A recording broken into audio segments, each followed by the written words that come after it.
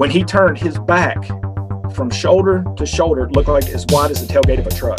And just darkness, literal darkness, just came like all over, just all over me except where I was standing.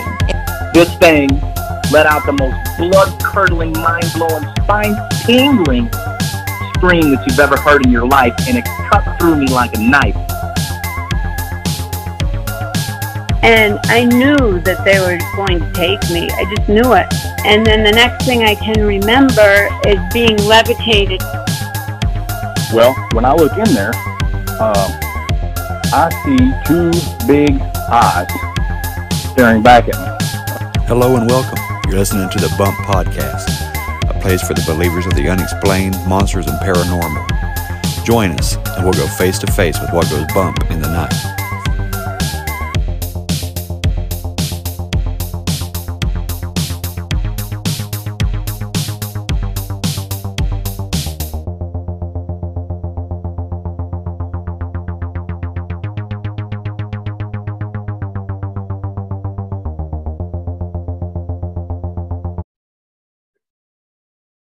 Hey there, believers. I got a fantastic episode for you today. I'm trying to get away from saying good every time.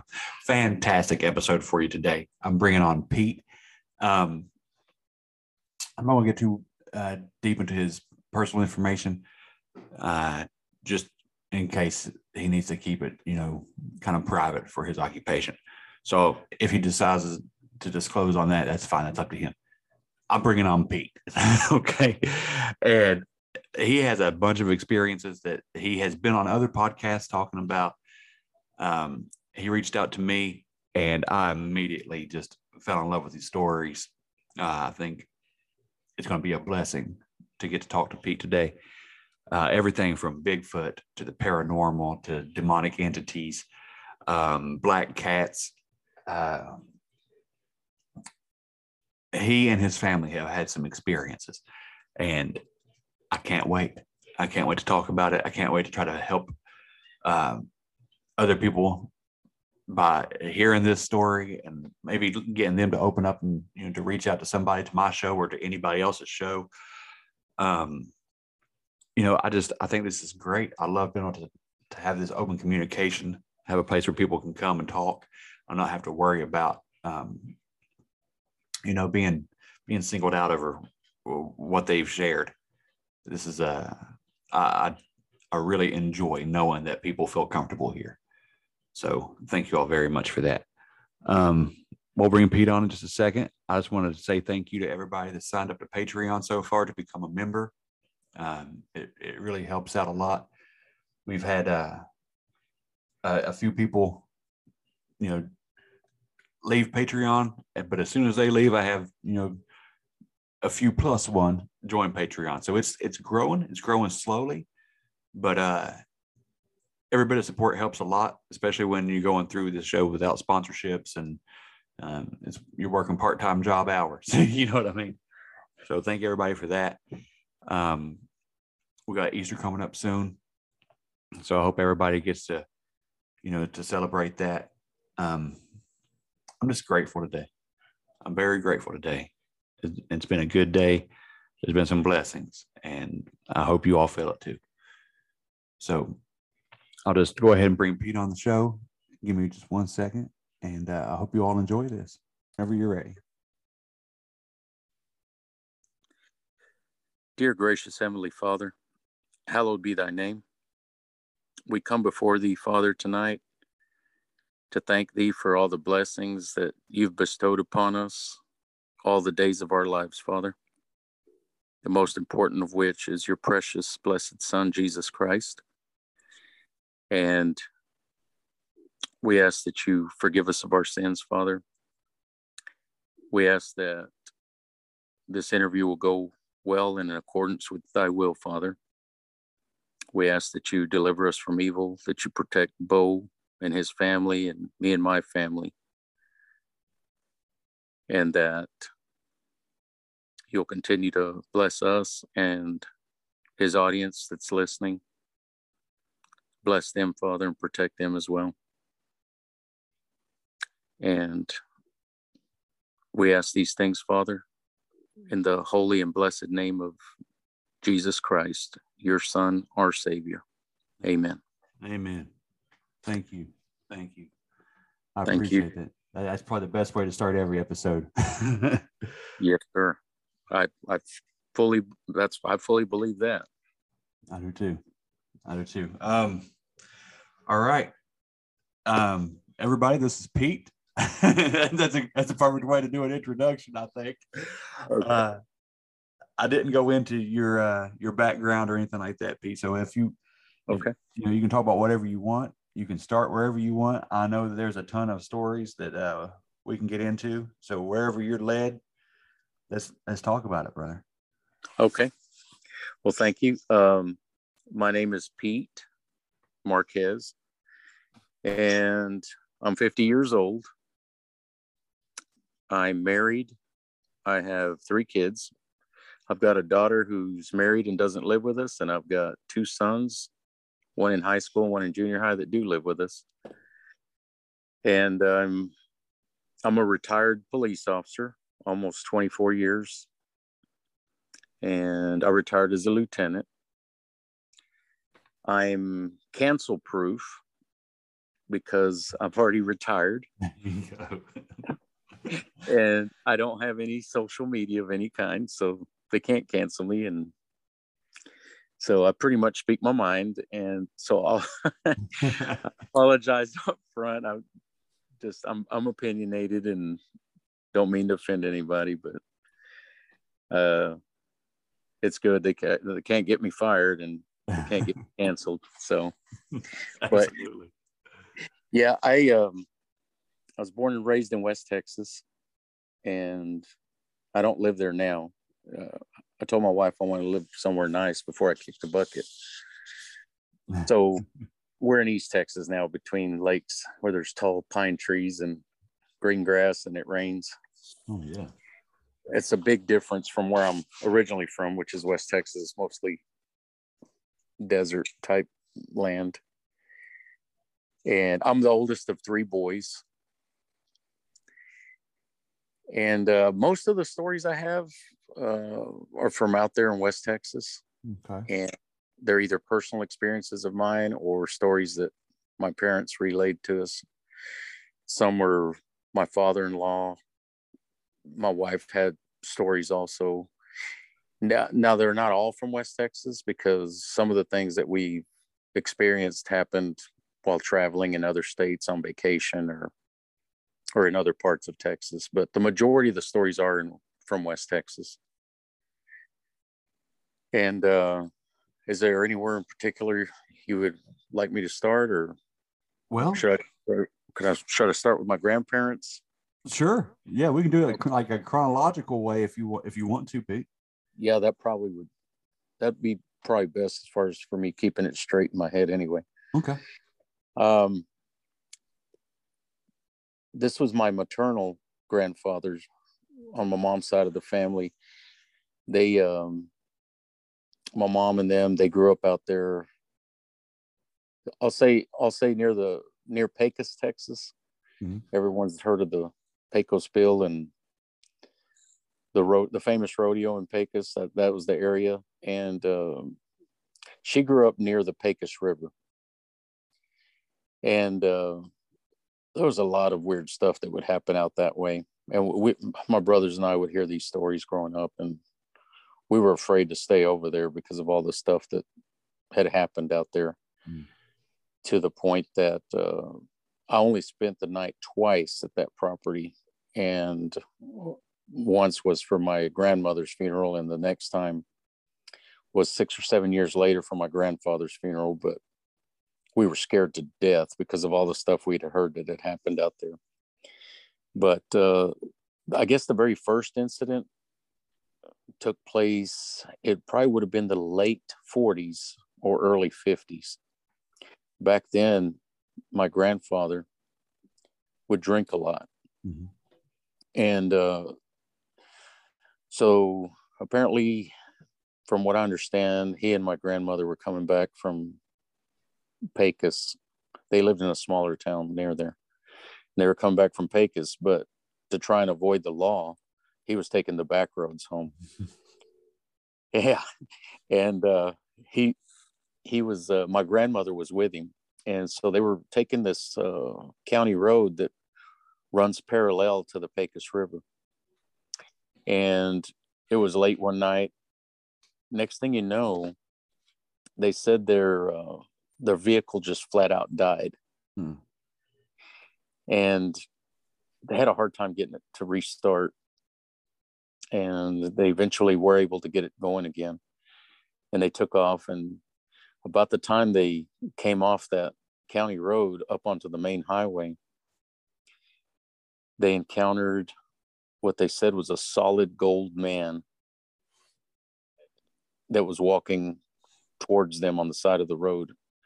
As they passed it up, they noticed that the solid gold man had red glowing eyes. And of course, my grandmother started praying.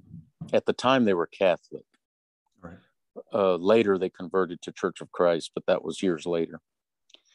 And of course, my grandmother didn't drink at all. So she verified that this experience happened. And later, when my grandpa became Church of Christ, of course, he quit drinking totally.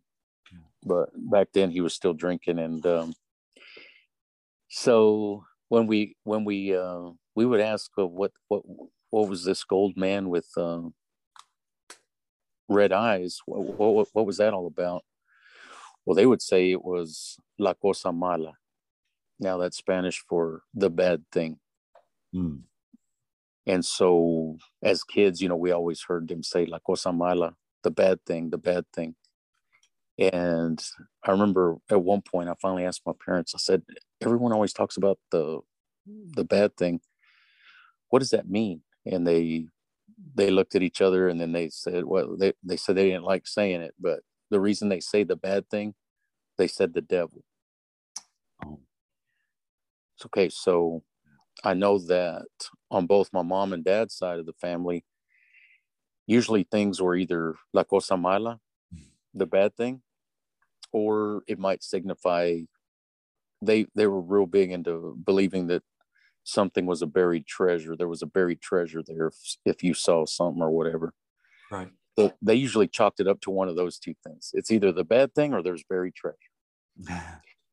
So as a kid, I watched I liked all the scary movies, and those are the kind of books I would check out at the library, all the cryptids and UFOs and ghosts and all that stuff. And so I got to thinking.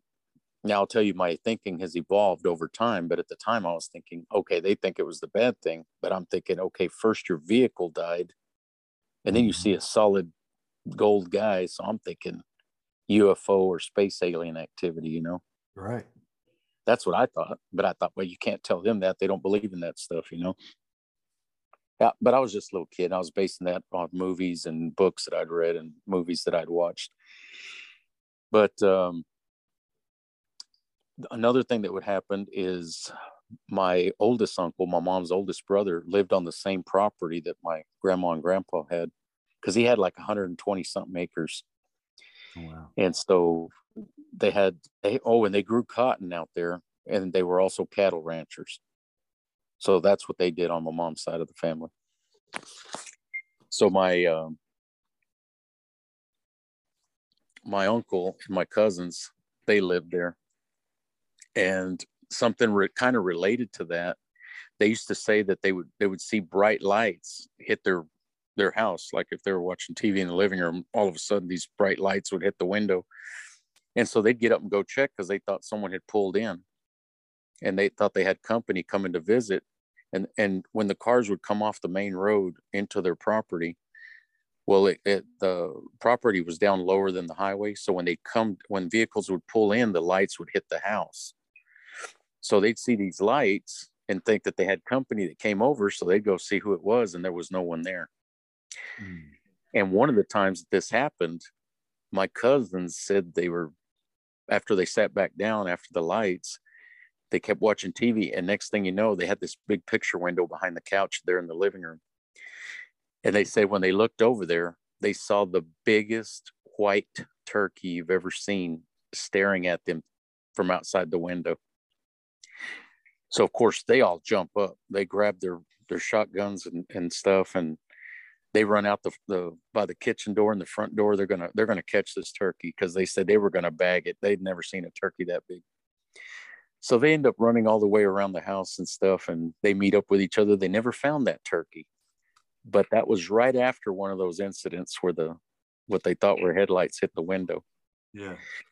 So, you read about the UFO stuff, a lot of times they'll mask themselves as like a big gray owl or a monkey or something like that. You know what I mean? Yes. And once again, they didn't know about that stuff. They didn't read those books. They didn't know about that kind of stuff. And so I was thinking, well, here we go. More alien activity, And another incident that happened out there, those same cousins told us that one night there was a beam of light that was coming down from the sky. Mm-hmm. And it must have been a new moon, because they said the sky was completely dark. They couldn't see. You couldn't see the stars or anything. They said they couldn't tell where this beam of light was coming from, but they said it was shining from the middle of a field, or it was shining down into the field, that cotton field next to them. But it was during the time of season where there wasn't any cotton. So it was just dirt out there in that field next to the house. Wow. And the beam was coming straight down, and they saw it. And they decided that meant there was buried treasure there in the field. Yeah. But they said they were too scared to go out there and dig at night.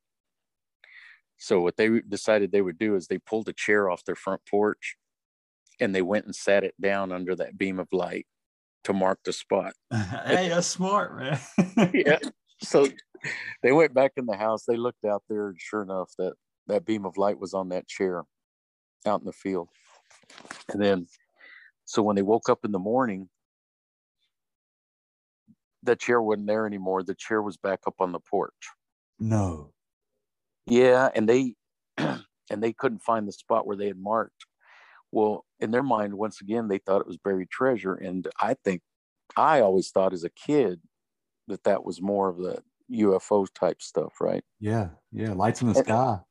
Yeah, and that area in West Texas, it's real close. That Pecos River is real close to southeastern New Mexico. Yeah. Relatively speaking, it's not that far from Roswell, New Mexico. I guess so. Not. Yeah, but just to tell you what I think about the aliens, just my own personal opinion.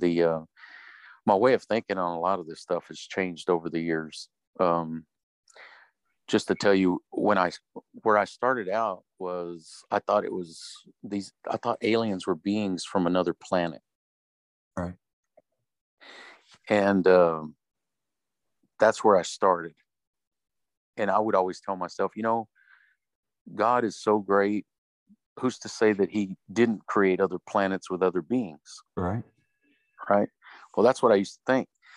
Now I stick more to what's in the Bible. If it's not in there, then I don't believe that's what that is. Yeah. So that's where I had read I don't know if it was a Chinese proverb or what, but what it said was, a man that still thinks the same at 50 as he did when he was 20 has wasted his life and not learned anything. Ain't that the truth, brother? Yeah. So my way of thinking on a lot of things has changed. Later on, I'll tell you some Bigfoot stuff. Yeah. Where I was at, what I thought it was compared to what I think now, two totally different things. But when we get to those stories, I can tell you about that. But so later, my way of thinking evolved on the alien stuff. I remember one time when I was in detectives, I was driving home, and I happened to accidentally hit a station where people would call in and ask questions. They had two preachers on there, and they would do their best to answer people's questions. And somebody had called in and asked about aliens. Well, those two preachers said, they said it's flat out demonic. Mm-hmm. And I laughed so hard. I thought that was so funny. And I even went home and told my wife. I said, I was listening to these two preachers, and they asked them about aliens, and they said it was demonic. And I laughed so hard. I said, why why does everything have to be demonic? If you ask a preacher, everything's demonic. And I said, and besides that, if they're demonic, why do they need a spaceship? Right. Okay, so that's what I said at the time. I was in my 30s. Right. And I said, by that point, I no longer thought they were beings from other planets. At that point, I thought that it was future humans that had gone exploring and did space travel. Yeah. And I thought being in that weightless environment, it caused them to turn skinny and weak. And yet they're so smart, their heads got big. And I said, and they're coming back and they're trying to recapture something that was lost. And that's why they're kidnapping people and taking their DNA. I said, so I just think they're future humans. They're coming back and getting people. So that's what I thought at the time. And fast forward to now. Now, I actually agree with those preacher guys. I think it is demonic. Because I found out some stuff that I didn't know. For example, I had heard an interview on another show. I can't even remember what show it was or who the guy was, but he used to be a MUFON investigator, the Mutual UFO Network, where they catalog sightings. He used to be an investigator for them, and of course he still does like he still does the UFO, but he does like paranormal stuff and the cryptid stuff. But he said the reason he quit is because anytime a witness mentioned like the Greys would show up at night and try and abduct them, if they rebuked them in the name of Jesus, yes, they would flee. Yes. And he said that if he put that in a report, one of two things would happen. Either that report would not make it onto the database, or the incident would make it, but that part would be redacted out of it, like it didn't happen. So he got so tired of them. He doesn't know what the end game was or what the agenda was, but he got tired of it and decided he wasn't going to have anything to do with them anymore. And that got me to thinking. I was thinking, if they really just were beings from another planet, it would be the same as if a burglar broke into your house at night. Try rebuking him in the name of Jesus. Right. You know what I mean? Yep. For it to have an effect and for them to flee, that I say it is demonic. Mm-hmm. And then I found out that the devil's the prince of the power in the air. Yeah. So a lot of the spaceship stuff and all the aeronautical and all the stuff, the amazing things it can do, that's part of his domain or authority or whatever you want to call it. And so my thinking has evolved a lot over the years to where it went from beings from another. I think they're interdimensional as far as they can pop in and out. You know what I mean? Yeah. I think it is demonic. Well, let me tell you. I didn't start out there, but that's where I think that's where we're at. Let me just go in here and give you mine real quick too. Mm-hmm. Like you, when I was young, I thought it was, people from outer space. And then I went to the part where I thought, aliens are our future descendants. Again, like you said, they have time travel. Because if time travel ever exists, it already exists now because they could come here now. Right. And I that's what I thought. They were weak of body, strong of mind, and here they are.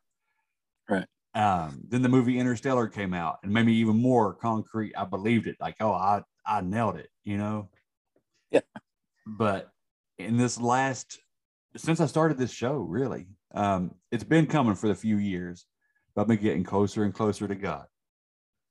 Right. And the more stories I hear doing this show over the last couple of years, and the more I learn, which I'm learning every day, the more I'm reading, I'm pretty much right there with you, Pete. I think that this is demonic.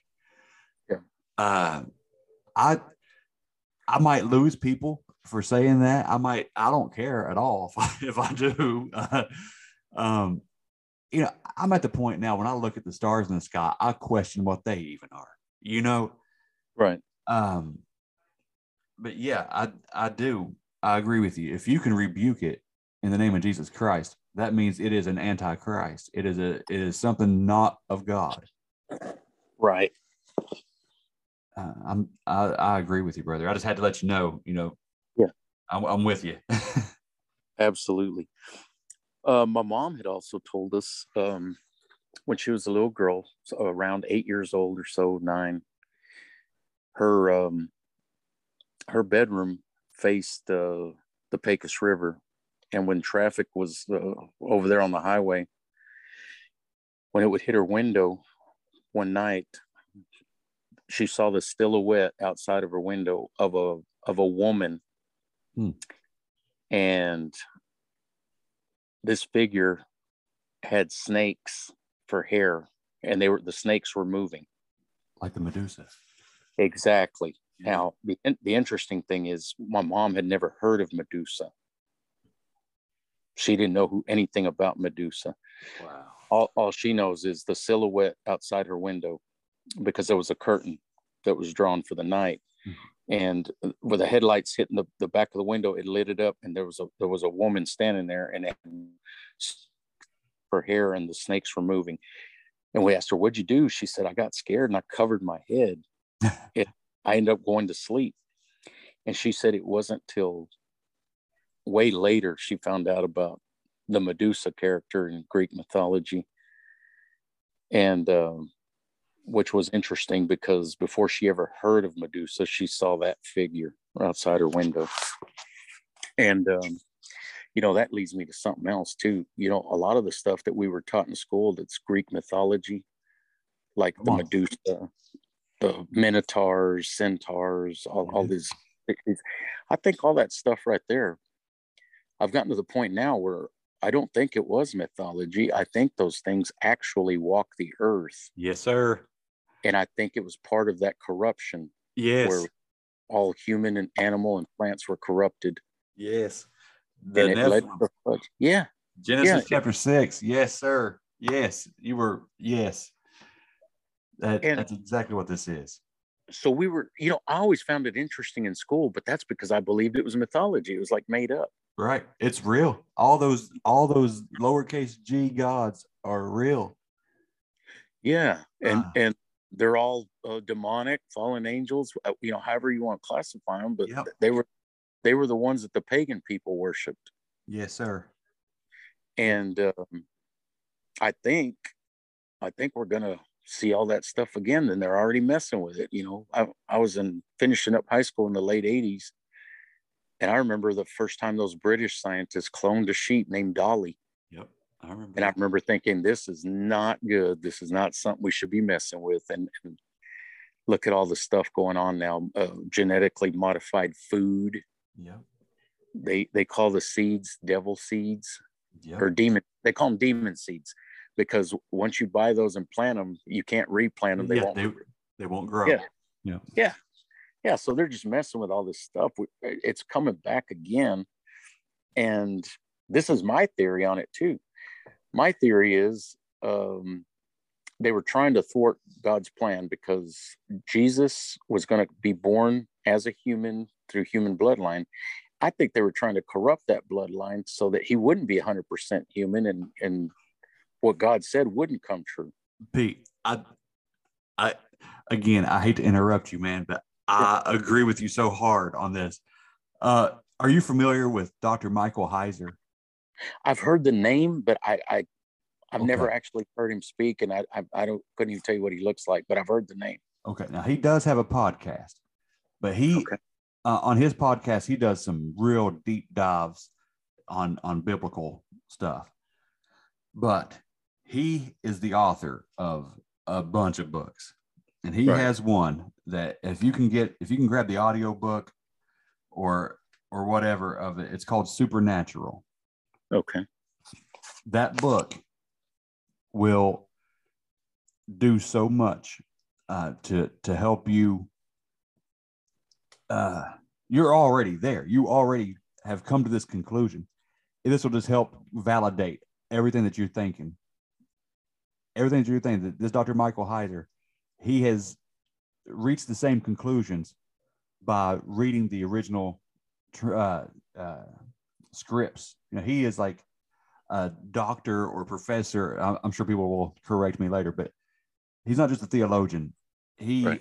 He is a master of like ancient Hebrew and Sanskrit and Aramaic. He can read this stuff. And he looked at the original texts. And when he was in college, he realized what the Bible was saying versus what he was being taught. Right. And he said it was cut and dry. And it's what you're saying right now. Right. So that plan didn't work out. God Right. flooded the earth, wiped the slate clean, and started over, right? Yep. That's right. So now here's what I think's going on now. It didn't work that way. So Jesus was 100% human, 100% God. Mm-hmm. It didn't work. They didn't get to corrupt he's still human, right? Right. So what I think the part of this plan now is he died for us as humans. What if, they're talking about transhumanism and you becoming superhuman and more than human and all this other stuff? Yes, sir. If you alter your own DNA, where you now have part animal DNA or part something else, are you now not, since you're not 100% human, do you forfeit your salvation willingly if you agree to it? Do you see what I'm saying? It's like they couldn't stop it on that end, so now we'll take as many people as we can on this end. Yeah. Yeah. Yep. That's a good question. Yeah, I think that you would have to knowingly forfeit your salvation. Right. But a lot of people don't really seek salvation anymore. Well, that's true. There's definitely, there was an increase, I believe, for a couple of years in America, people getting, back to God. But Right. I think we're back on the decline, man. Oh yeah, we're headed back towards that one world government, one world currency, and one world religion, and they're just redoing Babylon all over again. Exactly. Yes, that's exactly what's going on. It's so obvious. I mean, golly, we could go on just on that stuff. I know. Yeah. Now, I will say this: the reason I didn't mention what town this was, where this happened, is because I still got cousins that live out there. Okay. And they're heavily armed, and people out there don't take kindly to trespassers, and I just wouldn't want anybody to show up out there and get hurt. Right. But I will tell you that on my dad's side of the family, they lived in Kermit, Texas. And the reason I mentioned that town is because I don't know any specific locations other than I know this is where this happened. Right. And he had said that one night, him and a friend of his were coming back from the movies. And back then he used to walk everywhere he went. And he said he was about 14, I think. And they'd gotten to get to their house, him and his friend lived 2 houses down from him. And to get to their house, it was easier to come up through the alley instead of the front of the street. And he says it was already dark, and they come across a little black kitten there in the alley.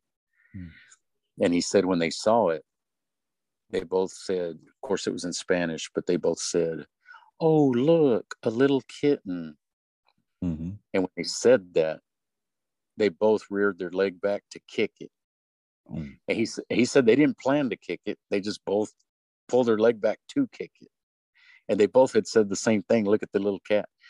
And he said when he did, he said this cat turned gigantic. And I said, "Gigantic? What do you mean gigantic?" And my dad had said, he said it turned as big as a house. What? Yes. And I said, how can a kitten turn as big as a house? I said, that's unbelievable. That's incredible. And he said, they both took off running towards their houses. And he said he went in his backyard, and his parents had left the door unlocked for him to come in. And he said that his friend had this big dog on a chain, vicious dog.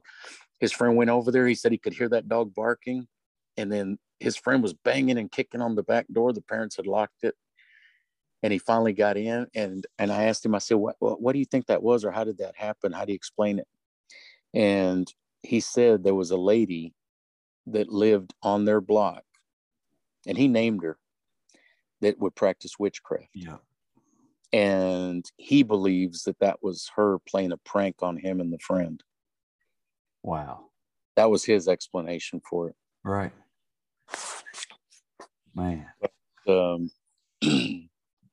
Yeah, my dad, he had another, this is an experience. When he was 24, about 24 years old, he was working on a road crew where they build and repair roads, highways. Mm-hmm. And it was near San Angelo, Texas. At the time, he was living in Odessa, Texas, but this work crew had got the contract to work on a highway outside of San Angelo. And my dad was a flag man, and all he did was direct traffic with the flags. And one of the steamrollers had started acting up, and the guy reported that the brakes were going out on it. It was those open air steamrollers where you sit on a seat on top, and it's the kind that has a bunch of wheels underneath it, not the big concrete one that goes across. But have you seen the have all the little wheels? Yep. Well, it was one of those. It doesn't have any kind of roll cage or anything, but even if it did, with all that weight, I don't think it would have mattered. Right. So the brakes started going out, and instead of taking it out of service and fixing it, all they did is everyone showed back up to work the next day, and that guy refused to get on it because they hadn't worked on it. So all they did was have him switch out with my dad and put my dad up there. Mm-hmm. And so my dad said he got on there, and sure enough, he wasn't on it very long, and the brakes did go out. And he said he could steer it, but it would not stop. And to not run over any coworkers and stuff, he steered it towards the embankment, a ditch. And he said that he panicked, and instead of jumping off of it, all he did was grip the steering wheel real tight. Oh, wow.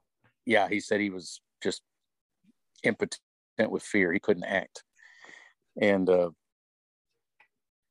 he said he didn't have time to react. He felt like it was going to flip over and land wheels up, which he said it was going to crush him and kill him. And he said he knew he had to jump, but he couldn't bring himself to do it. He just got scared and gripped the wheel. And at this point, he said he felt two powerful hands. They grabbed his shoulder, one hand on each shoulder. Yes. And it gripped him and pulled him backwards off of it. Oh. It flipped over on the embankment, and sure enough, it landed upside down, wheels up, and his life was spared. But the bad thing is, he landed on a big rock. It broke his lower back. Mm. Now, he ended up with a brace and with all kinds of physical therapy and stuff. And it took him about 8 months, but he recovered and was able to walk and stuff again. But my brothers and I asked him what happened or what was that, and my dad said it was a guardian angel that pulled him off. Absolutely. Yeah, and we asked him, "Did you pray or anything like that?" He said no, he didn't have time to pray or ask for help. He said he just was frozen with fear. But he said a guardian angel pulled him off. I believe that. I believe that 100%, man. Yeah, and he hadn't even met my mom yet. Well, I tell you about it. They had met, but he didn't know they were going to get married. Right. My dad's side of the family were migrant workers. Mm-hmm. And my mom's side of the family owned the farm. And so one time my dad, he was the oldest on his side of the family. My dad and my grandpa on my dad's side showed up at my other grandpa's house looking for work. Well, my grandpa had his daughter, who was 12 at the time, bring a pitcher of water out for the guests, mm-hmm. which turned out to be my dad and his dad. and my dad was 8 years older than my mom. So my dad was 20 when she was 12. Wow. And she told us this later. And of course, she was 20 and he was 28 when they got married. Right. So this incident with the guardian angel happened 4 years before they got married. Wow. And as a matter of fact, they weren't even dating then. Yeah. But when I said they hadn't even met yet, it's not quite true. They'd met, but not formally. Right. I got you. But yeah, there was all kinds of experiences like that. My dad, we grew up in Odessa, and it's one of the bigger towns out there. Odessa and Midland. Uh-huh. I don't know if you've heard of Odessa, but it's where the original Friday Night Lights. Yep. And Chris Kyle, American Sniper, he's from out there. But we were living in Odessa. It was when we were kids. And my dad believed in, have you ever heard of La Lechuza? I have not. It's an owl that they say witches can turn into these owls, or the witch's spirit can get into the owl. Yeah.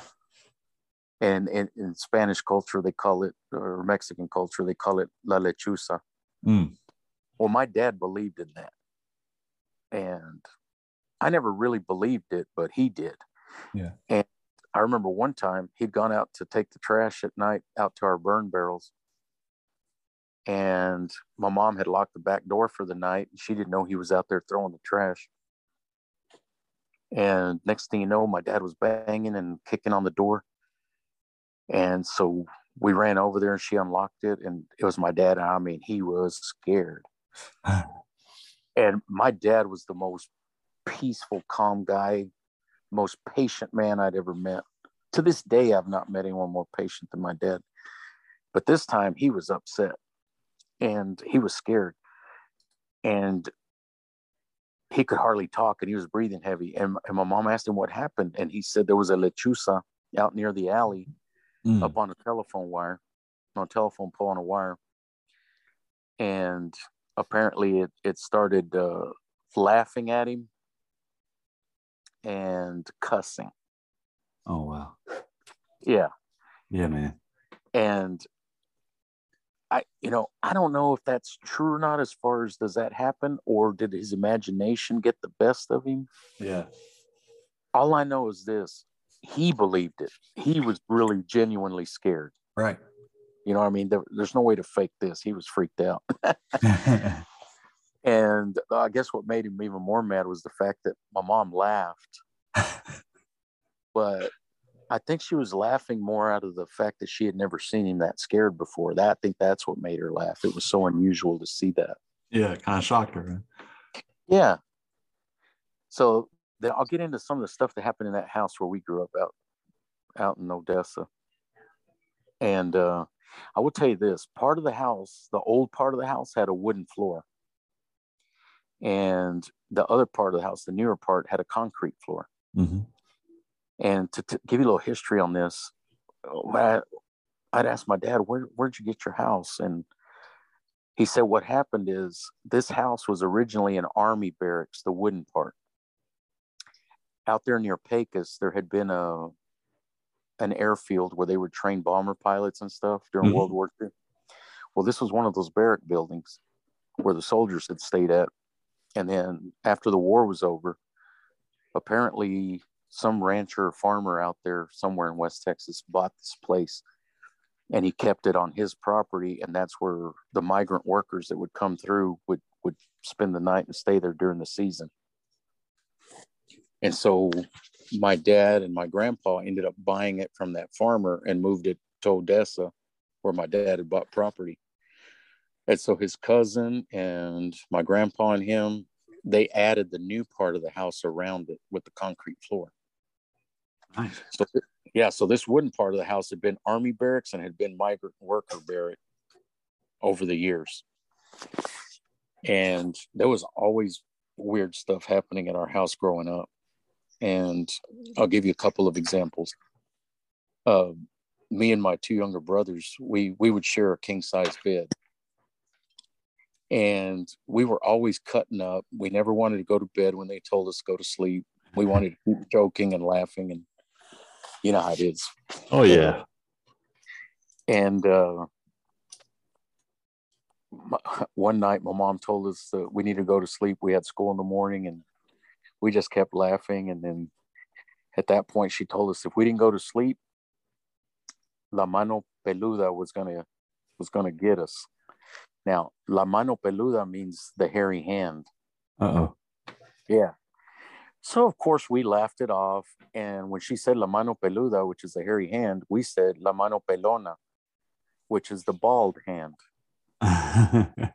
And we made a joke and laughed. Aha, it's funny, like whatever. Oh, we just made a complete joke out of it. Right. So we kept, right now, my kids call it roasting. Back then, we called it a cut down contest. So we would sit there and try and cut each other down and just laugh and carry on. Well, next thing you know, I feel an arm go across my legs. And then my middle brother was in the middle, and the arm went across his legs.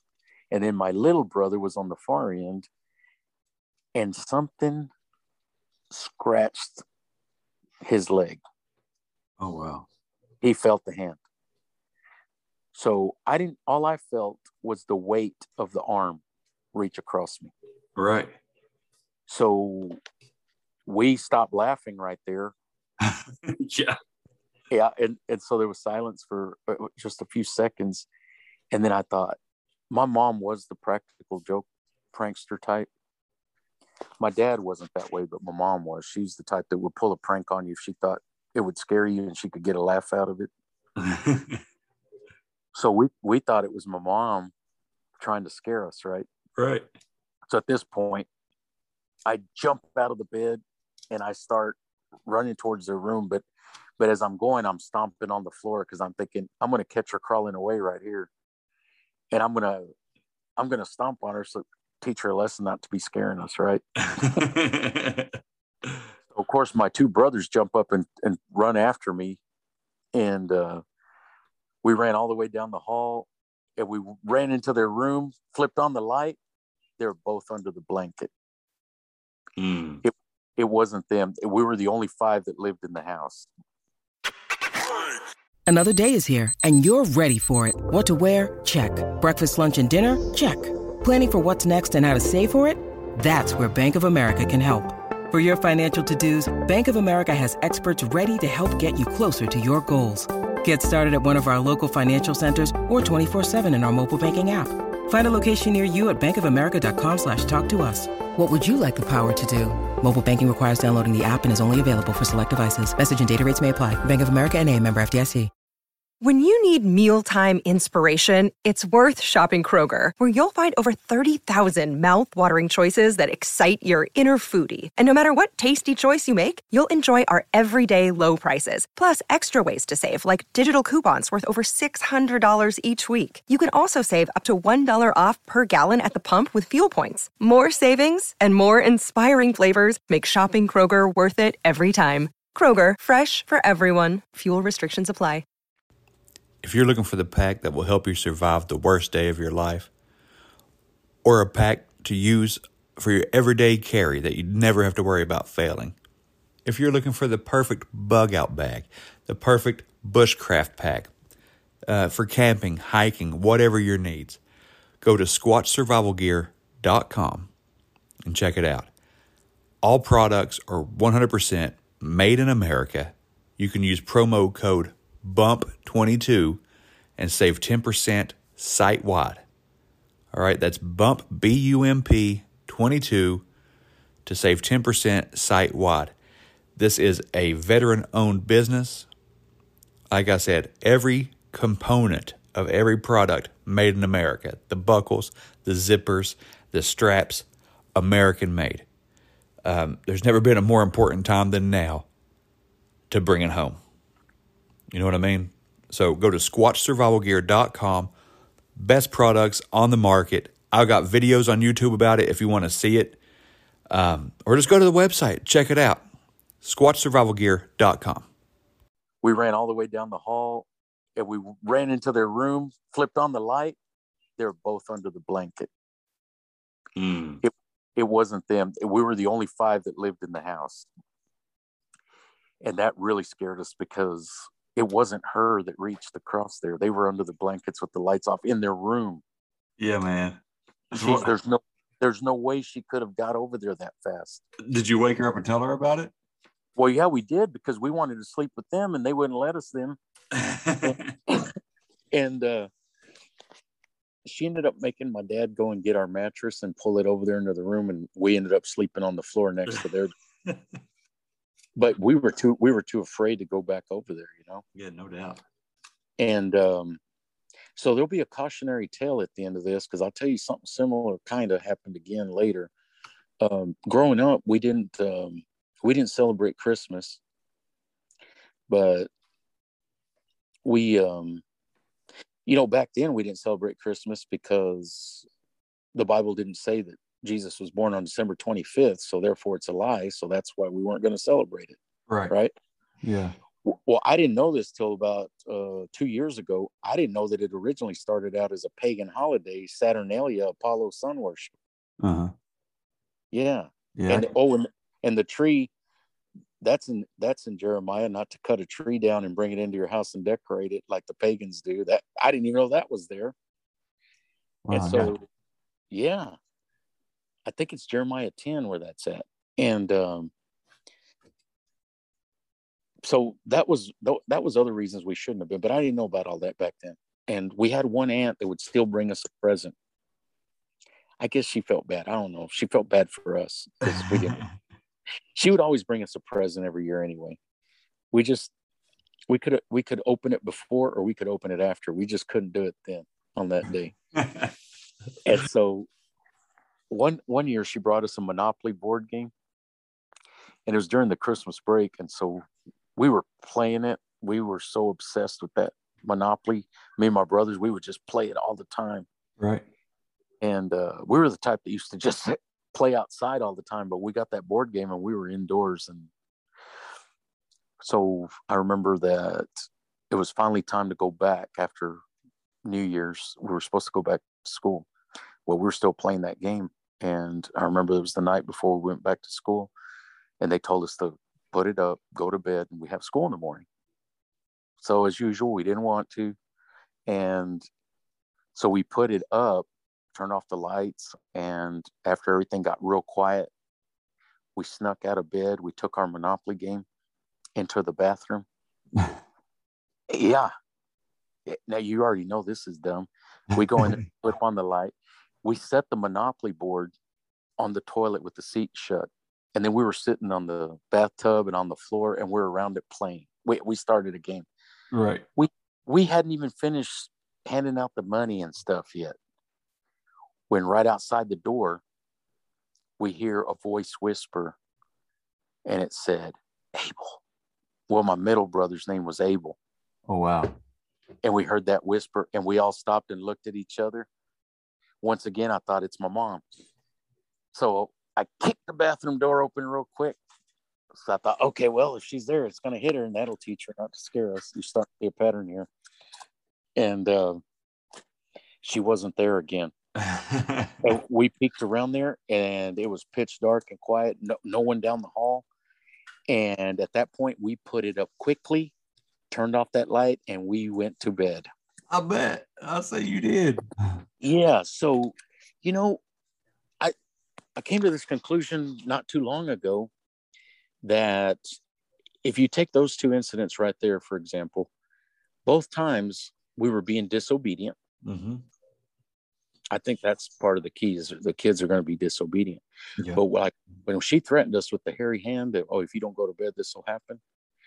Lots of parents do that. I've, hearing different shows and stuff, people would say the haint will get you, or the booger.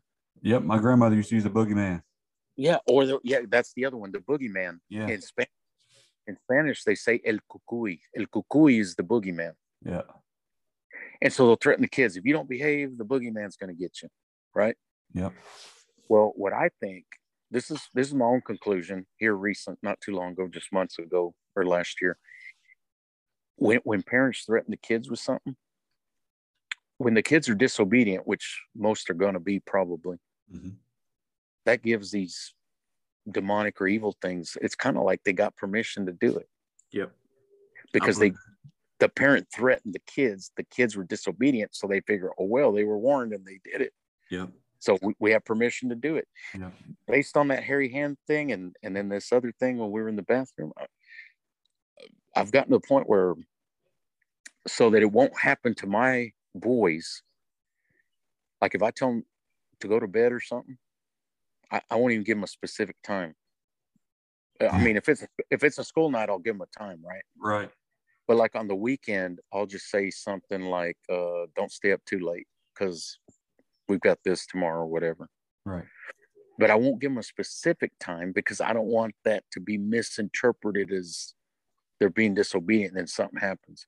Oh, that's a good idea. That's protecting your kids, man. Yeah, it is. And I won't never threaten them with anything. Not kukui, not boogeyman, not hairy hand, nothing. Right.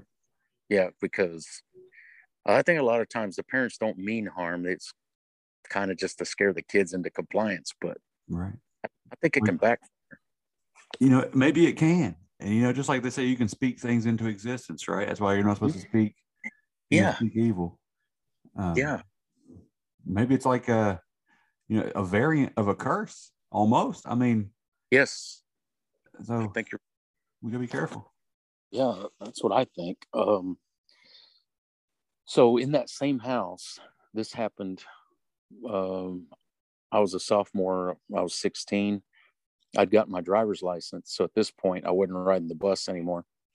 And my mom and dad both worked. So they'd already left for work. My two younger brothers had already caught the bus. So I was the last one left in the house. And I was getting ready for school. And I would go pick up a friend of mine named Chad. He lived about 14 streets away from me. And he didn't have a car or license yet. He's my best friend. So I'd leave my house, go pick him up, and we'd go on to high school. And one morning, I was leaned over the bathroom sink, and I was combing my hair. I was washing my face. And all of a sudden, when I tried to stand up straight, I felt like something was hanging off my chest. And it caused me to bend back over. And anytime I would try and straighten up, it would hurt. It was like sharp pains. Like it was almost like I had claws in me, but imagine them going through you like ice picks or something. Like you could feel the pain go into you. And my first initial thought was, I'm having a heart attack. Right. And then I thought, wait a second, I'm 16 and I'm athletic. I played sports and I was in relatively good shape. I'm thinking, how can I be having a heart attack at 16? So the only relief I would get was if I would bend over. Anytime I tried to straighten up, it would hurt too much. And I felt like I was being pulled down into that position. So I'm thinking heart attack. And then at one point I thought maybe it's some type of spiritual attack. Yeah. A demonic attack. But that can't be. So I don't want to admit it. So I ended up walking down the hall, bent over. I grabbed the car keys. I locked the door. I tried to stand up at the front porch and it pulled me back down and it hurt. And I'm thinking heart attack, but I'm thinking heart attack would hurt you either way, not just when you stand up. Right. Yeah. So I got in the car and I even tried to lean back in the seat and I couldn't. I had to be hunched over towards the steering wheel. So I'm backing out and I'm still thinking, okay, this could be some kind of spiritual attack or demonic attack. And then I thought, but no, it can't be. That just seems impossible, And I just started driving towards my friend's house. And I tried another 2 or 3 times to sit back up in my seat. And every time it hurt too bad. I finally decided I'm just going to pray. And as soon as I prayed, I was able to sit up and it went away. Of course. Yes. So at that point, I realized it wasn't a heart attack. And I should have prayed right away when it happened. And I was kind of like in self-denial. And so that's what happened. That self-denial, I think that sometimes That's those little demons whispering, man, you know, or keeping it, trying to keep it out of your mind, you know, because as soon as you say it, it's over. So they plant those little seeds of doubt because we're all vulnerable, you know? Yeah. Yeah. That house right there, you would hear, the typical stuff you normally hear where there'll be footsteps in the house when there was times I was the only one in the house and you could hear footsteps, or I'd hear my mom call my name and she's not home. Yeah. Just stuff like that. I mean, that was the minor stuff, but something that happened, my youngest brother was the last one that was still at home. And back when he was about 19, he used to work at, he had two separate fast food jobs because, they're not going to give you full-time status. So he worked part-time at two different ones. Yep. And him and his friends were real big into D&D, Dungeons and Dragons. Yes, sir. And so they would stay up and play that. They would play it for days. I mean, deprive themselves of sleep. And he said one time he got off work and his friends invited him and they played for hours and he hadn't slept. And he told them he was going to go home and take a shower. And they're like, well, come on back. We want you to come back and keep playing. He said it was the middle of the night. He's exhausted. And so they finally got him to agree to come back after he took a shower. So he was going home, same house I'm telling you. And he was about 5 or 6 blocks away from our house. And he came to this 4-way intersection. And he said this was during the summer. He had his driver's window rolled down. Now, this old Cavalier that he drove, it had crank windows. He didn't have power windows. Yeah. And he pulled up at this 4-way stop sign. And he said it was sometime after 1 or 2 in the morning. And when he pulled up, he said he looked over, no cars. And when he looked over to the left, now there's this dog, a black dog, outside his driver's door window. It's sitting there. And this dog's big enough that it's sitting right there at the intersection. And when you look over, its head is high enough to look in his window. Oh, wow. And this black dog, he said it had human eyes. Yes. He said that the hair stood up on his arms and the back of his neck. And he said the look in its eyes was like it wanted him to talk to him. And he said, no thanks. and he accelerated out of there. He said if he'd have reached out, he could have touched it. And he said, and the window was down and it was a crank window. He said, I didn't have time to crank it up. Yeah. So he floored it and got out of there. And he said he took that as a sign that he needed to stay home. I don't blame him. I'd have been out of there too. But that reminds me of a black dog story that my dad told me that my grandpa told him. Now, the only little detail here that I can't remember is if my grandpa witnessed this or if another man witnessed it and told my grandpa. But this one goes back to Kermit, Texas again. And this guy was sitting on his porch and saw this old drunk. He's walking home from the bar. And when he came around the bar, there was the black dog waiting on him. And he saw the black dog ended up grabbing the drunk guy's shirt or jacket cuff, the sleeve, and started leading him home. So apparently, whether this was another guy that saw this or my grandpa that saw it, either way, it was my grandpa that told my dad.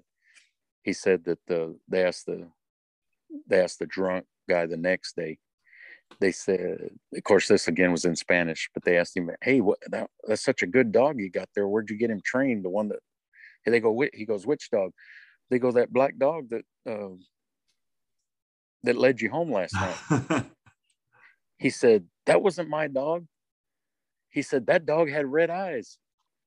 He said, "That dog was standing there when I came out and it was in my way." And he said, I went to punch it in the face.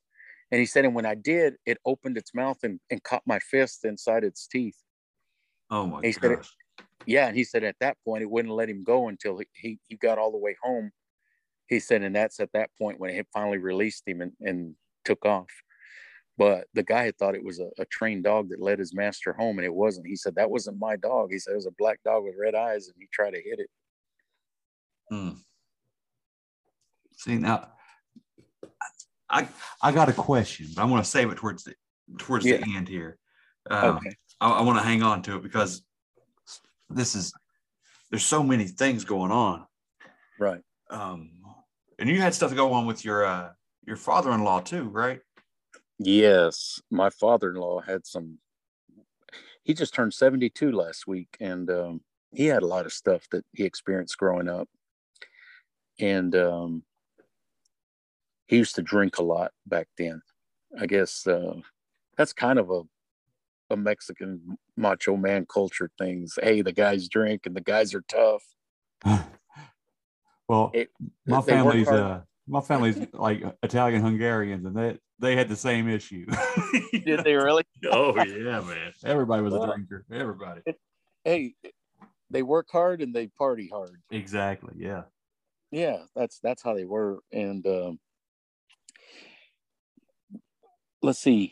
One of the first things that happened, my father-in-law was probably somewhere around 19 or 20. Now, he was back then he lived in Valentine, Texas. That's south of Van Horn. And there's hardly anything out there but ranches and stuff. And he was working at a ranch that was north of Van Horn.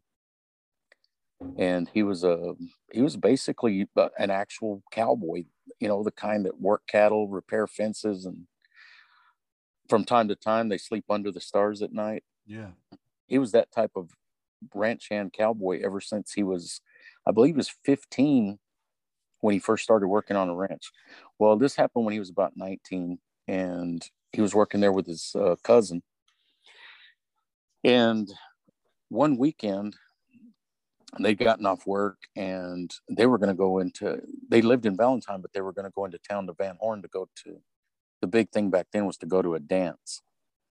Right. So they would end up drinking and trying to dance with girls and stuff. And he said they'd gotten off work and they were going down there was a Caliche road that led to where they were staying at. And they see this good looking, beautiful young woman walking on the side of the road. And right away they started fighting over, I'm gonna go out with her. And the other one's like, no, I'm gonna go out with her. They finally decided, okay, we'll tell you what, we'll let her decide who she wants to go out with, and whoever she doesn't pick is going to get out and walk the rest of the way home. So they both agreed, okay, that's what we'll do. So they pulled over, and right away that lady started talking to my father-in-law's cousin. He was the one driving. So that had been the agreement. So right there, my father-in-law got out of the vehicle and she got in, and the cousin took off in the car, and my father-in-law started walking the rest of the way home. He said it wasn't a matter of a few seconds. Next thing you know, he hears the car over there going off the road and peeling out. It whips a U-turn and it came back to get him. He said the car pulled up. His cousin's telling him to get in. He jumps in. He said his face was all scratched up and bleeding. Oh, God. And yeah, he said, what happened? What happened? He said that as soon as they took off, he said that beautiful woman, it turned into some ugly, demonic looking creature. Oh. It had fangs, it had sharp claws, and it attacked him. It started trying to scratch him and choke him out. And that's when he started going off the road and stuff. And of course he screamed and freaked out. And when he whipped the U-turn, it ended up just disappearing. Now, my father-in-law better be glad that it didn't pick him. Yeah, really. Because a few years later, I think it was within 5 years later, that cousin turned up murdered in his car in a parking lot. No. Yeah. So I don't know if there's a connection between that incident with that demonic thing that attacked him and him being murdered. And it was an unsolved murder. And I don't know if it's just a coincidence or if it's connected, but that actually happened, because when he was telling me the story, I asked him, and whatever happened to your cousin? And that's when he told me, oh, he was murdered. They found him dead in his car, and they never found out who did it. My goodness. Yeah. That was one incident with my father-in-law. And then back when they lived in Valentine, they lived right near there was a railroad track that would run right down the middle of town. And my father-in-law's house was right there by the tracks. My wife says that there was always hobos and transients coming off the train. They would always come up to their house asking for water or food or something. But apparently there was a little bar that was across the tracks also from their house. And my father-in-law one night was going to go over there and had a big old argument with my mother-in-law, which that was typical because back then he drank a lot. And they had a big argument because he was going to go to that bar, and she's told him stay home. He's already had enough to drink already. And he's like, no woman's going to tell him what to do. So he decided he was going to go anyway. He didn't make it too far into the front yard when next thing you know, they heard screaming. I mean, it was bloody murder. He was calling my mother-in-law for help to come help him. So she ran out there and found him in the front yard, and he was beat up and bleeding. And she drug him in, helped him into the house, and she asked him what happened. Now, at this point, he's scared. And she asked him what happened, and he said that as he was walking across the yard to try and get over to that bar, he said a man in black attacked him. And he said every time he would try and look up to see his face, he said his eyes couldn't see up past his chest. Wow. Yeah, but this man in black was beating the tar out of him, and he couldn't get him off of him. And that's when he was screaming for help. And once his wife came out, that whatever that was disappeared. But he said the only way he described it was a man in black, and I couldn't see his face. Wow. Yeah, he jumped him, and he didn't go to the bar that night. Yeah. And like then, a giant of a man. Yeah. I don't know if that was or what that was. I mean, I've heard of the man in black. I don't know if it was that man in black or not. But this other thing that happened to him. Well, hold on before I tell you that one. He saw a giant bird one time over there at that ranch near north of Van Horn. Uh-huh. It was one morning he got out there to the ranch before all the other hens were there, and he got up in a tractor, and as he got over to this fence line, he said he spotted this bird. It was a giant he said it's a live bird, an actual bird. Yeah. He said it was about 5 feet tall. It was up against the fence post. That's how he knows. Mm. And he said it was sitting there. He said he got scared because he'd never seen a bird that big. And it's just sitting there on the ground. And he said he looked at it, and at first he thought it wasn't moving. So he thought, is that even real? Is that fake? And so he stopped his tractor and was looking at it. And he said that's when it turned its head, and he saw its eyes blink. He said, so it was an actual live bird. And he said he sat there and stared at it, and he was waiting he didn't move because he was waiting for he was afraid to get down off the tractor for one. Mm-hmm. He was waiting for the other ranch hands to get there so they could see it. And he said this thing, it didn't fly off or anything. It was just sitting there. And he said he waited there a long time. He said close to half an hour, and they didn't show up for work. Eventually he ended up taking off. Wow. But he said that it was an actual 5 foot tall bird. He said it had like brown feathers. So I don't know what kind of bird that was, but he said it was actual live. It wasn't, he said its eyes were blinking and it moved its head, but it never took flight. So he never saw a wingspan or anything like that. Right. Yeah. I know cranes can get pretty big, but I don't know about 5 feet tall. Yeah. And that's another thing too.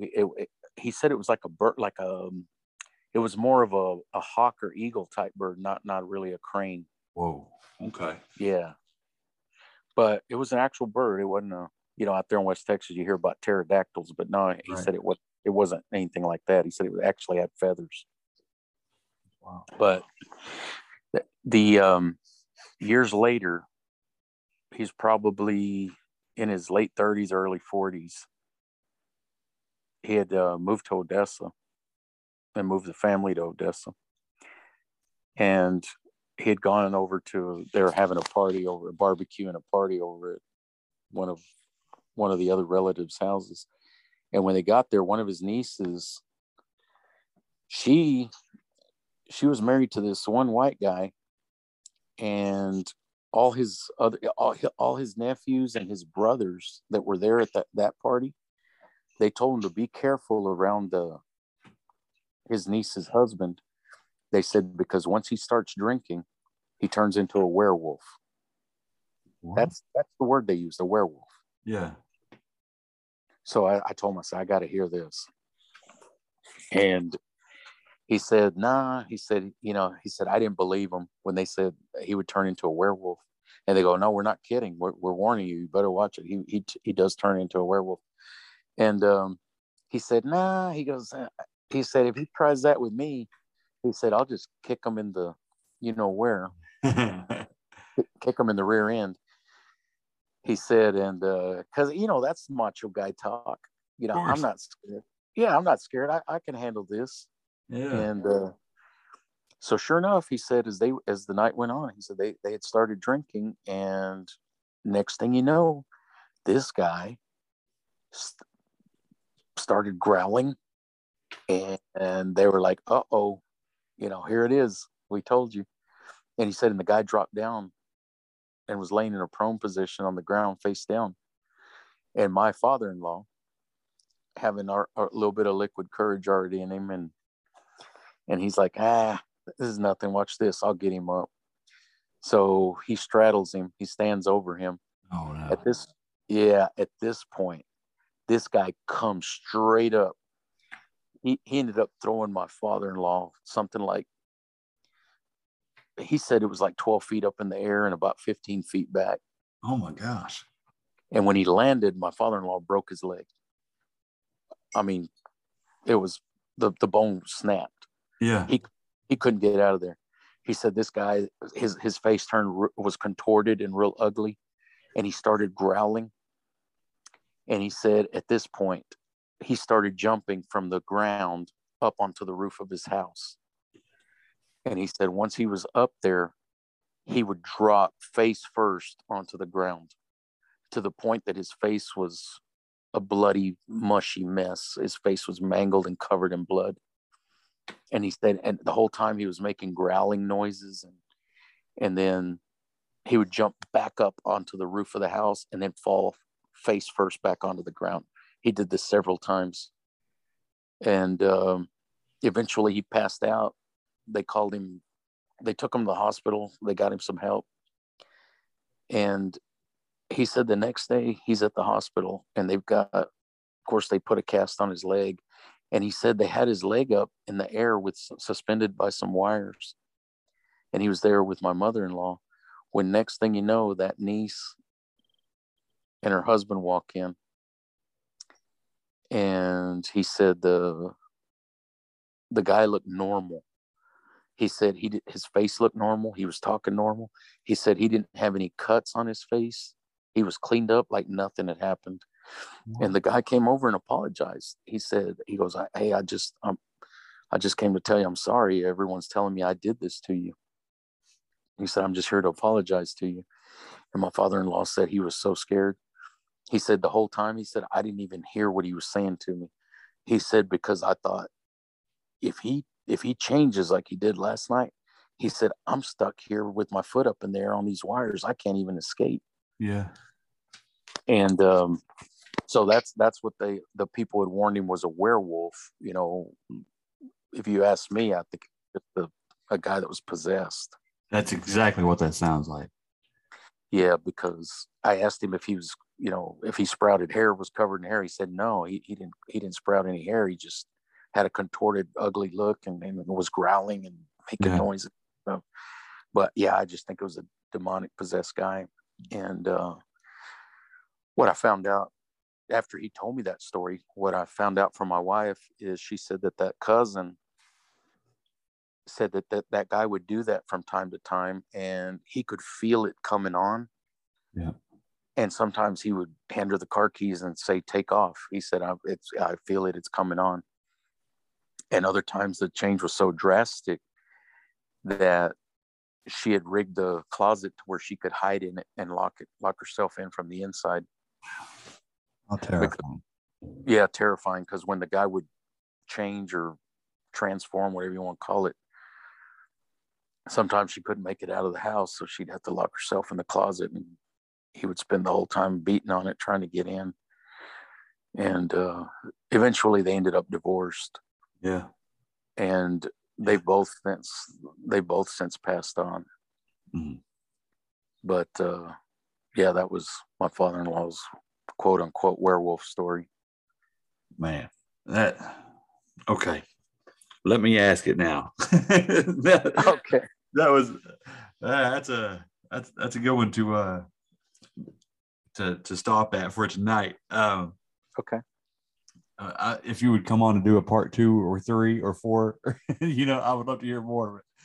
Absolutely. It's getting late here. I got to get up early in the morning for work. But yes, I wanted to ask you a couple questions first, Pete, if you don't mind. Okay. All right. Why? There is so much, and I believe all of these stories. Maybe it's just the type of personality or my worldview or whatever. But right. What do you think is what do you think is the cause that all of this paranormal and supernatural activity is happening and has happened to your family? Is it because they believe? Is it because that, is there some kind of generational attraction, or what do you think it is?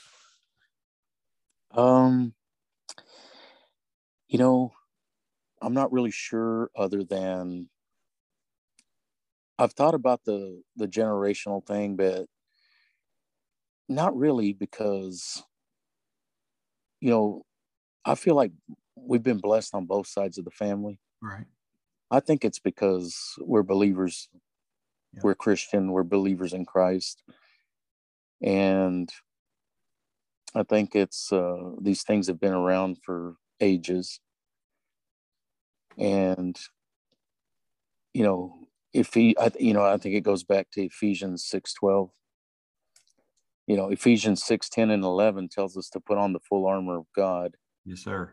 And then Ephesians 6:12 tells you that this is key, because Paul says, "For we wrestle not with flesh and blood," and he says, and then it's comma, "but with principalities and powers and princes in dark places." Basically, that's describing the demonic. Yes, it is. So what that's saying right there is, this is very interesting, because even the preacher at my church says the demonic stuff was back during when Jesus walked, and that stuff doesn't really happen now. Huh. I don't agree with that. And I've told him I don't agree with it. And I brought up Ephesians 6:12, where it says, "We wrestle not with flesh and blood, comma." He always translated that as saying evil people. And I said, well, it's not talking about evil people, because he starts out by saying, "We wrestle not with flesh and blood, comma." So that if it's not flesh and blood, that right there, you could take people out of the equation. It's talking about demonic spirits is what it's talking about. Absolutely, it is. And so, I think it's, let's put it to you this way. We can get into this when I tell you more, all the stuff, at one point I was what you call a backslidden Christian, and I was drinking heavily, and I'll get into the circumstances behind that, what led to that.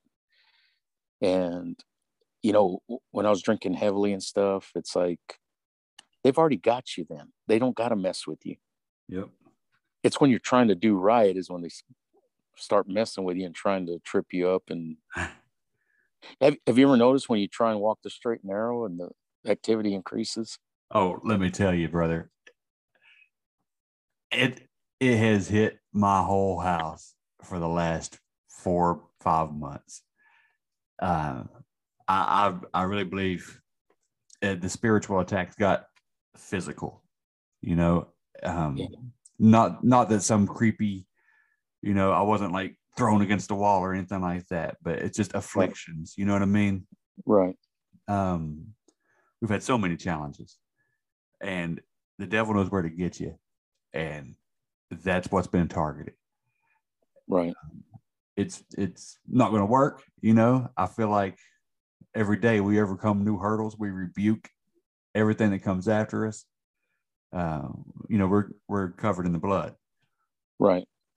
But yeah, long story short, yes, sir, I agree with you 100%. That's when it comes after you, is when you're doing better. Yep. Yeah. There had been a guy that came on the confessionals a couple of times named Hector. Yeah, I remember. Yeah, I've heard Hector. You remember that? I ended up contacting him, and I never got to speak with him, but I got to speak with some of the other prayer warriors, and we had a few sessions, and I could tell you what, I've noticed a big difference after those prayer sessions with those prayer warriors. I went from not being able to sleep. I mean, you could call it insomnia. You would hear knocking, and you could hear scratching in the walls and knocking and pops and all kinds of stuff. By the time we got done, I'm telling you, it's been a night and day difference. I sleep peacefully now. Yep. I get on my knees before I go to sleep. I get on my knees when I wake up. Yes, sir. Yes, sir. That makes a difference, I think. It makes a big difference. And I'll tell you, this sleep has been so peaceful. It's better than a sleeping pill. It's better than Benadryl. Yes. It's better than, it's like I pray, I lay down, and it's like a blanket of drowsiness comes over me. Yes. And then God lifts it when it's time to get up. I feel it come off like a blanket. Yes. I feel it, and it's time to get up. But I'm actually sleeping now, and it's restful, quiet, peaceful. Yes. For a long time, and I'm sure part of it was looking for excuses, but for a long time, I would get bouts of insomnia. Nights where I would just lay there and my mind would turn on, and there I would be till 3-4 o'clock in the morning, having to get up at 5:30 for work. So to fight that, I'd get up and I'd make a strong drink. I'd get up and grab some whiskey, go sit on the patio, and try to at least sedate myself enough to sleep. Should I do that? Probably not, but I did. And then I picked up these habits. I was like, well, I would read a little bit before I went to bed, and that would help. That would help a lot. But now, at this point in my life, every night, I say my prayers. Yep. Then I kick back with the Bible. I read a couple pages, a couple chapters, whatever. And when I roll over to go to bed, let me tell you, I don't hardly remember turning off the lamp. You know what I mean? It's just straight to sleep, and it's so much better. It is. Before I would catch a black streak or a shadow move by out of the corner of my eye. Yep. That's gone. Yep. I've not heard any scratching in the walls. I've not heard it. You don't hear pops and knocks and all kinds of stuff at all hours. Yeah. A lot of the activity would happen between 3 and 4 in the morning. But you know what? At other times too, not just then. Right. And I would, if you read 1 Timothy chapter 4, start at verse number 1, and it talks about seducing spirits and the doctrine of demons or devils. And it says that the Holy Spirit explicitly says that in the latter days, people will fall away from the truth and from the truth of the gospel, and they're gonna succumb to seducing spirits and the doctrine of demons or the doctrine of devils. Yeah. And the reason I think it's important to say that is because, we're talking about the black stuff. I think if you encounter any being with red eyes, I think that's demonic. I do too. And anything that's black or black and hairy with red eyes, that's a demon. And whatever it tells you, it's probably a lie, because the devil's the father of lies. Yes. And the best thing you can do to guard against it is read the actual Bible. Read it for yourself. And if you think the Bible's full of contradictions, or if you don't understand it, is it because you actually read that and you think that? Or is it because you're listening to what other people are telling you? Because if you'll read the actual Bible, then when you come across stuff that's counterfeit, then you'll recognize it as such. And when that 1 Timothy chapter 4 talks about the doctrine of devils and demons, I'm going to tell you right now, the Bereans, anything they were told, they would compare it to what the scripture says. And if it didn't contradict the scripture, then they might accept it. And that's how we're supposed to be. So if all of a sudden you find out that now you're being told that, say, the Holy Spirit is female, right, that does not go with what the Bible says. And you find that in other pagan religions, and they try and incorporate it, and they're trying to corrupt and deceive and lead people astray. And you don't necessarily have to worship the devil to lose your salvation. All you got to do is not follow the true doctrine and the true God, the Father, the Son, and the Holy Spirit. Yeah. And the Bible talks about a great falling away at the end. Yeah. And people are led astray. And the main way that happens is if you don't read the Bible for yourself. Then one thing I pray for is discernment, so that I won't be deceived. Absolutely. Yes. I pray for that at night, every night. I pray for wisdom. Yep. And the Bible says the fear of the Lord is the beginning of wisdom. And here's the other thing that leads me to one other thing too. When God tells you that he's a jealous God, don't have any other gods before him. Yes. If you were all-knowing and all-powerful and you created everything, would you want anyone else to get worshipped if you were the one that did it all? Right. He created everyone and everything. He wants us to worship him. We're supposed to worship the creator, not the creation. Amen. Yes. And if he tells you that he hates sin, he hates iniquity. Mm-hmm. But you know what? He's a patient God. He's slow to anger, and he's a loving God. He's all powerful, right? And sometimes you hear people say, well, I don't believe in a God that hates or a God that's jealous. And my God's all about light. My God's all about love. Uh-huh. When people say stuff like that, what you're doing is the real God, he's told you what he is and what he believes and how he wants it to be.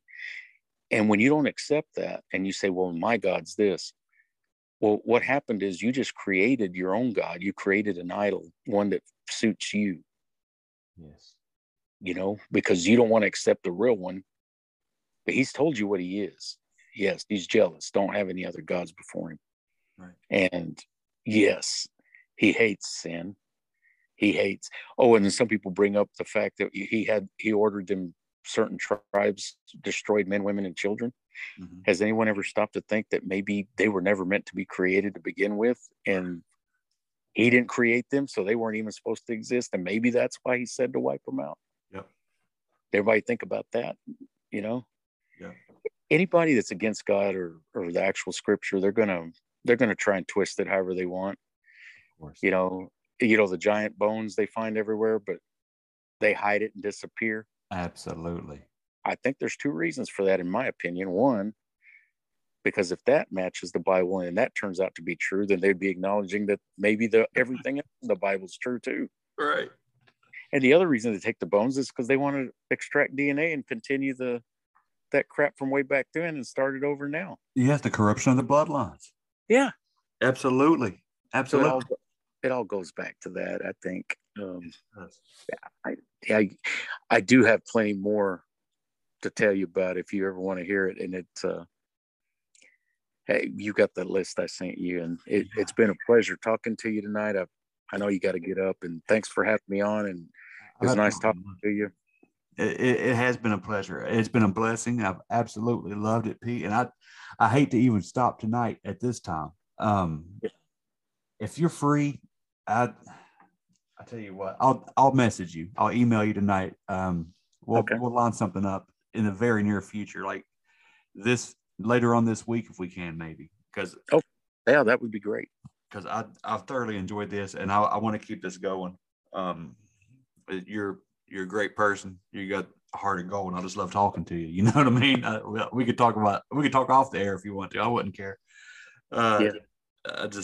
I really appreciate getting to know you. Yes, sir. I'll tell you something else. I was praying hard for you, and you and I had not even met yet. Thank you. I'm glad you recovered, and thank you. I appreciate that. And you were in my prayers. Thank you. I could feel that. You know, I that's why something kind of proud I was telling my wife, and I wound up, they kind of elbowed me into testifying about it at church. There was so much going on. I was getting so many messages and so many, so much support.